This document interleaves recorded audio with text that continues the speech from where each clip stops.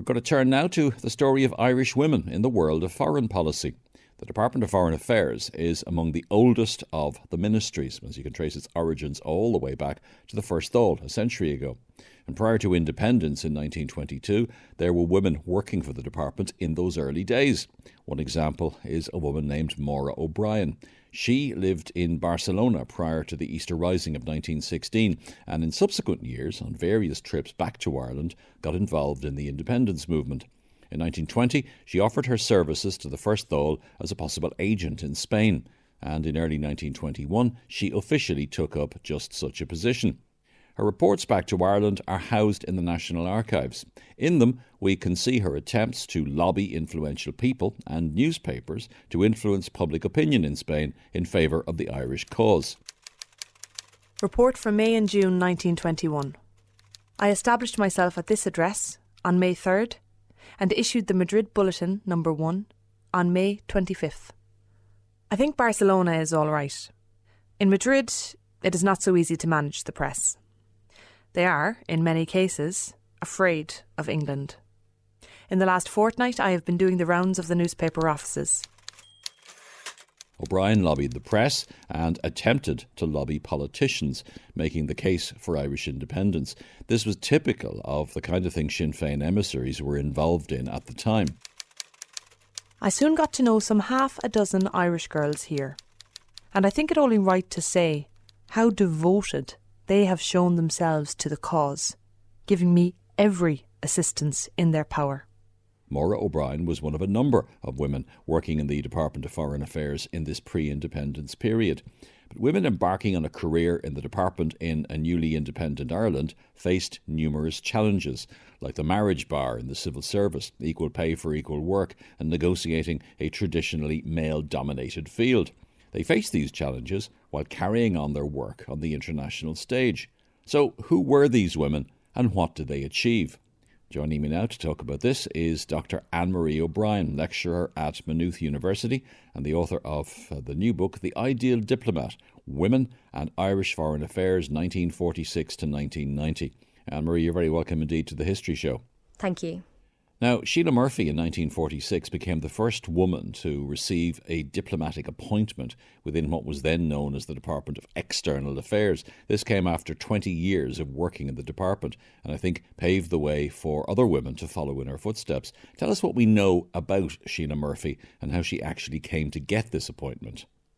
Yeah, so Sheila Murphy has remained quite a mystery for historians. We don't really know a lot about her educational background. Her story really begins in 1921 when she joined the Dáil Éireann Civil Service as a statistician.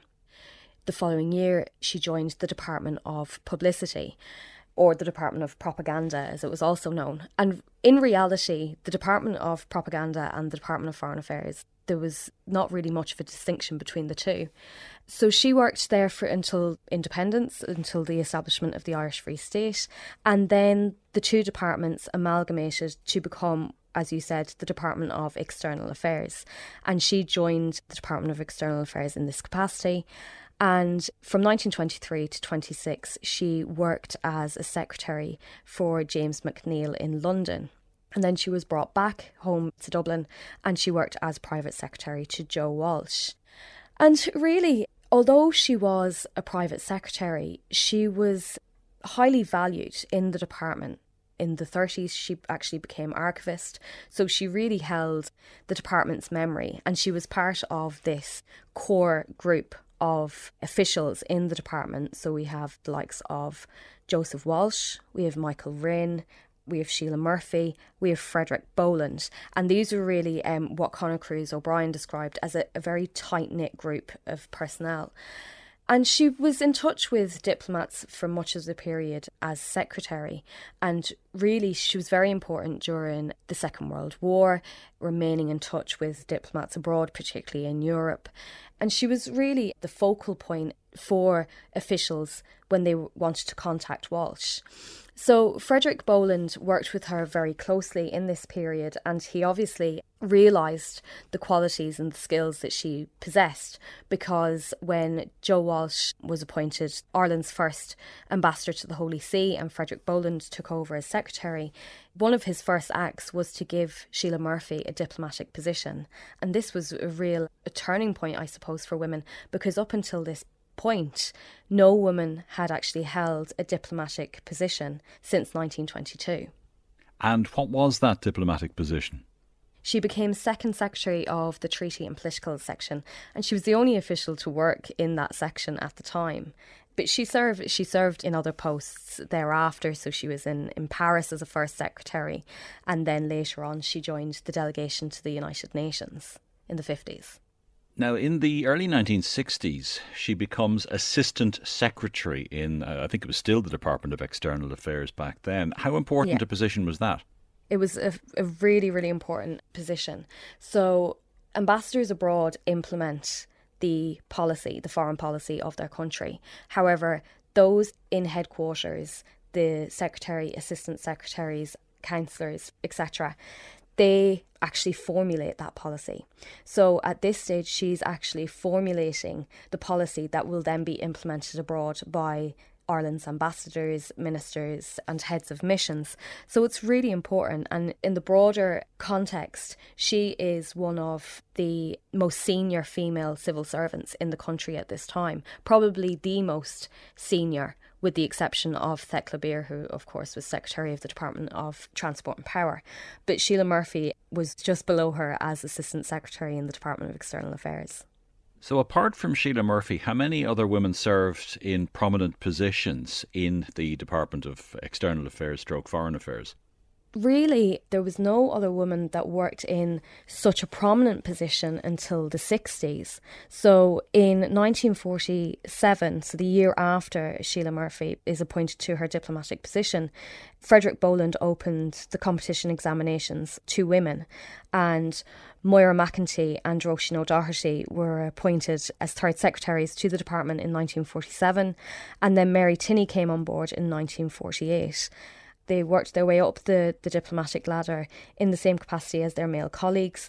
So they worked in all of the areas in headquarters, and then slowly they were all appointed abroad. So really, it's not until 1957 that Moira McEntee, she was appointed to the delegation to the United Nations. And this is where women really come into their own. However, the next really, I suppose, important position or appointment was Mary Tinney's appointment as ambassador in 1973. So it took women a long time to actually get to them highly sought after positions in the department. Now, I know that Roisin O'Doherty fell victim to the marriage bar.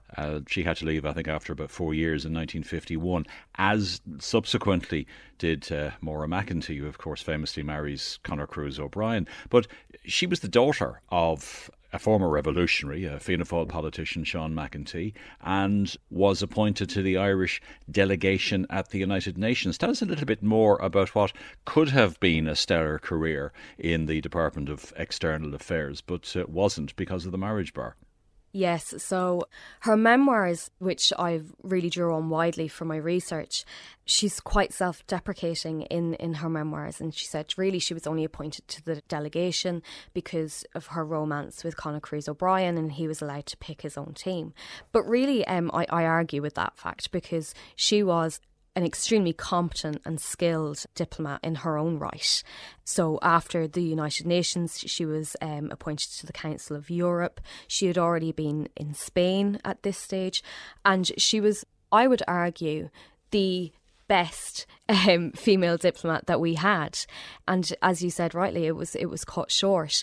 But I would argue that if she had remained in the department, it would actually have been Moira McEntee that would have became Ireland's first female ambassador, not Mary Tinney.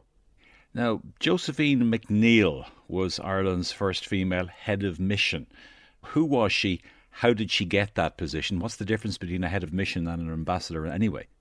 The head of mission is based in a legation.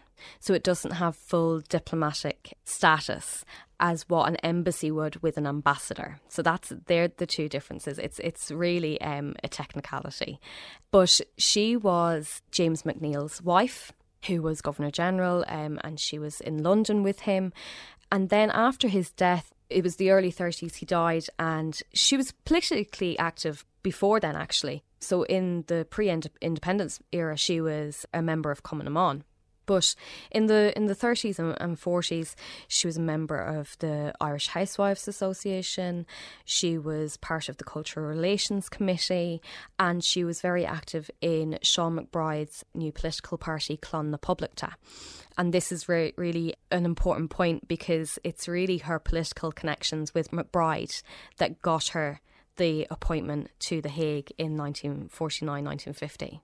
Was that controversial, the notion of a woman being head of mission, or did the Dutch see it differently than other countries might perhaps?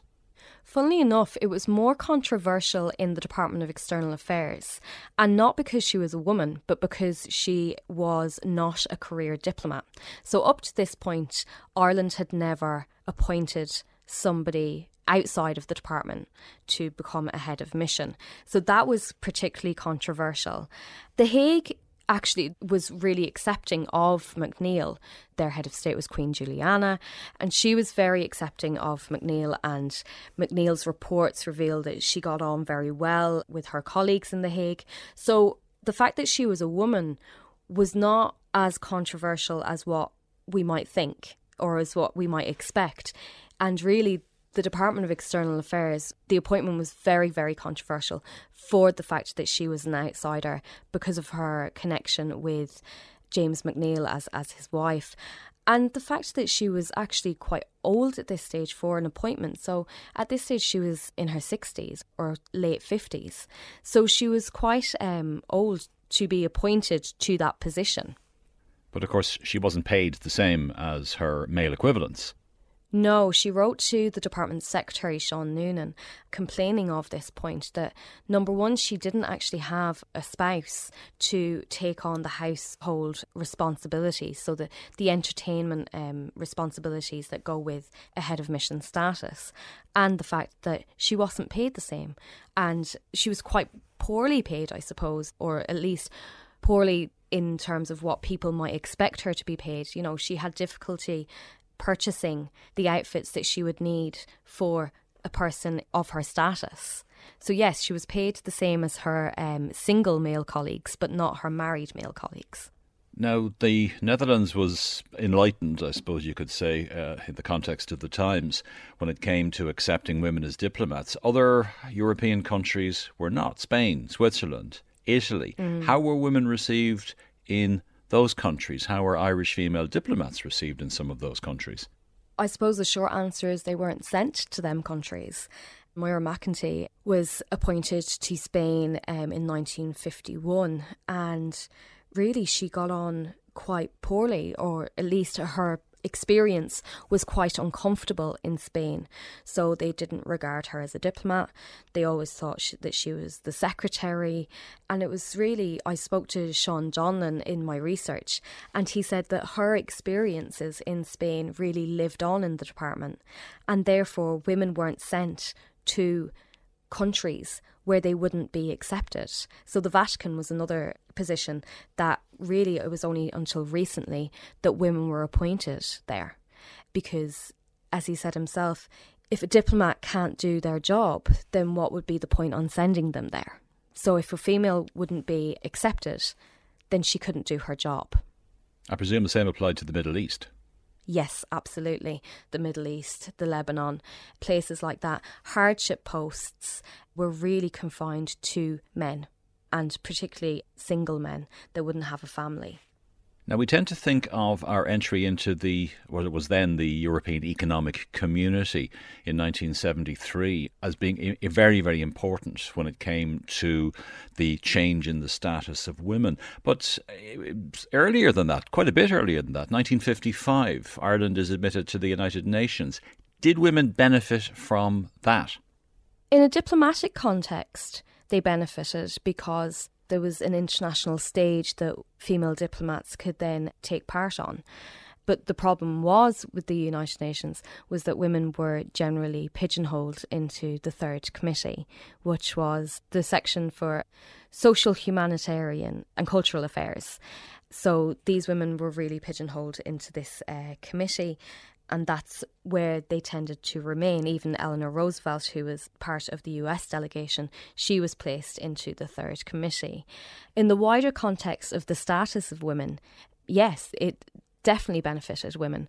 From the 1970s, we have, the Women's Year, the Women's Decade from 1975 to 85. And from the late 1960s, it really embraced the second wave feminist movement, and it asked its member states to set up their own commission on the status of women to see how women's roles could be promoted and how women could play a bigger part and a more important part in public life. Now, the 1970s, I think, saw a sizable influx of women into the department. And in the late 1970s, the first all-female mission was sent to Brussels. That made news at the time. Were they impressed in Brussels? We were obviously very impressed with ourselves. Were they as impressed in Brussels? Yeah, so it did make news. It made the Irish Times, and it was Women Diplomats to the Fore, I think was the title of the Irish Times article. But I spoke to two of the women who were appointed to that mission, Marie Cross and Kathleen White, and both said it really wasn't that big a deal when they were appointed, at least not in Brussels. They're there to represent their country. They're not women diplomats, they're just Irish diplomats. And they were there to do a job, and they did their job. One of the important factors was that there was enough women in the department to actually take on a third secretary, a first secretary and an ambassador level. So that was really the important factor for the department. But in terms of the reality of the situation and their responsibilities, it didn't actually make an iota of difference, which was really surprising for me. Is there a key moment? Are there any key moments in the late 70s, early 80s that stand out for you when it comes to the status of women in what is very definitely now the Department of Foreign Affairs? Yeah, I think there's two key moments. So the first key moment is 1973, entry into the EU, or what was then known as the EEC, which facilitated the removal of the marriage bar and equal pay for equal work. And the marriage bar was particularly important because it meant that not only were women entering the department in larger numbers than ever before, but they were remaining in the department. So they were reaching the managerial positions. And this really takes me on to the second key moment, which was in the mid-1980s, when these women who had entered in the early 70s were now reaching councillor level and above, and actually changing how the department operated for its diplomats and its families. In the mid-1980s, Marie Cross became head of personnel, and she really was a driving force in terms of promoting family life, a work-life balance. So she implemented planned postings that would take place in the summer while children, diplomatic children, were on holidays from school. So they wouldn't be posted at all times of the year, and families could really actually plan their move abroad. Also, we have what I should mention, the Irish Foreign Affairs Family Association coming into being in the late 70s, more commonly known as IFAFA, and they're still going today. And these are the wives of diplomats who also facilitated a better work-life balance for Irish diplomats.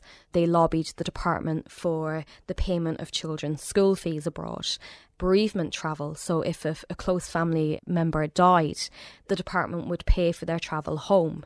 So that was really the second key moment in my research, that the department couldn't operate as if their diplomats were single men who could go anywhere at a moment's notice. They were men, they were women, they had children, they had family responsibilities, and the department really had to take this into consideration in its postings abroad. Do we still have a way to go? Are there things that you'd like to see in future in relation to women in the Foreign Service and indeed in the Civil Service, but specifically the Foreign Service, which is what you're concerned with? Absolutely. So I should preface my answer by saying that the department is very supportive of gender equality, gender balance, and it's proactive in trying to get this balance of gender in the department. But yes, there is still a way to go. So we've never had a female Minister for Foreign Affairs, we've never had a female Secretary for Foreign Affairs, we've never had a female ambassador to London, female ambassador to Germany. So there's still quite a way to go. But in terms of parity, I think the department is really implementing gender parity at the moment. So the third secretaries that came in 2019, I think there was one more woman than there was men. I think there was 12 women and 11 men. It's really proactive in its response. But yes, there is positions that need to be filled by women. In the civil service in general, there's still a way to go for women. So childcare remains a big issue. The gender pay gap remains an issue, but this isn't specific to Foreign Affairs. This is broader across the Irish civil service. So there's still things to be done, but women are definitely coming to the fore, as the Irish Times pointed out. Well, if you'd like to know more, Anne-Marie's book is called An Ideal Diplomat, Women and Irish Foreign Affairs 1946 to 1990. It's published by Four Courts Press. Dr. Anne-Marie O'Brien, many thanks for joining us this evening. Thank you. That's all we've time for on this evening's programme. Details of all our items, as well as podcasts, are available on our website, rte.ie/history show. Our researcher is Liz Gillis. Our reader tonight was Fiona Lucia McGarry. The History Show is a Pegasus production for RTE. For now, from me, Myles Dungan, and producer Lorcan Clancy, goodbye and thanks for listening.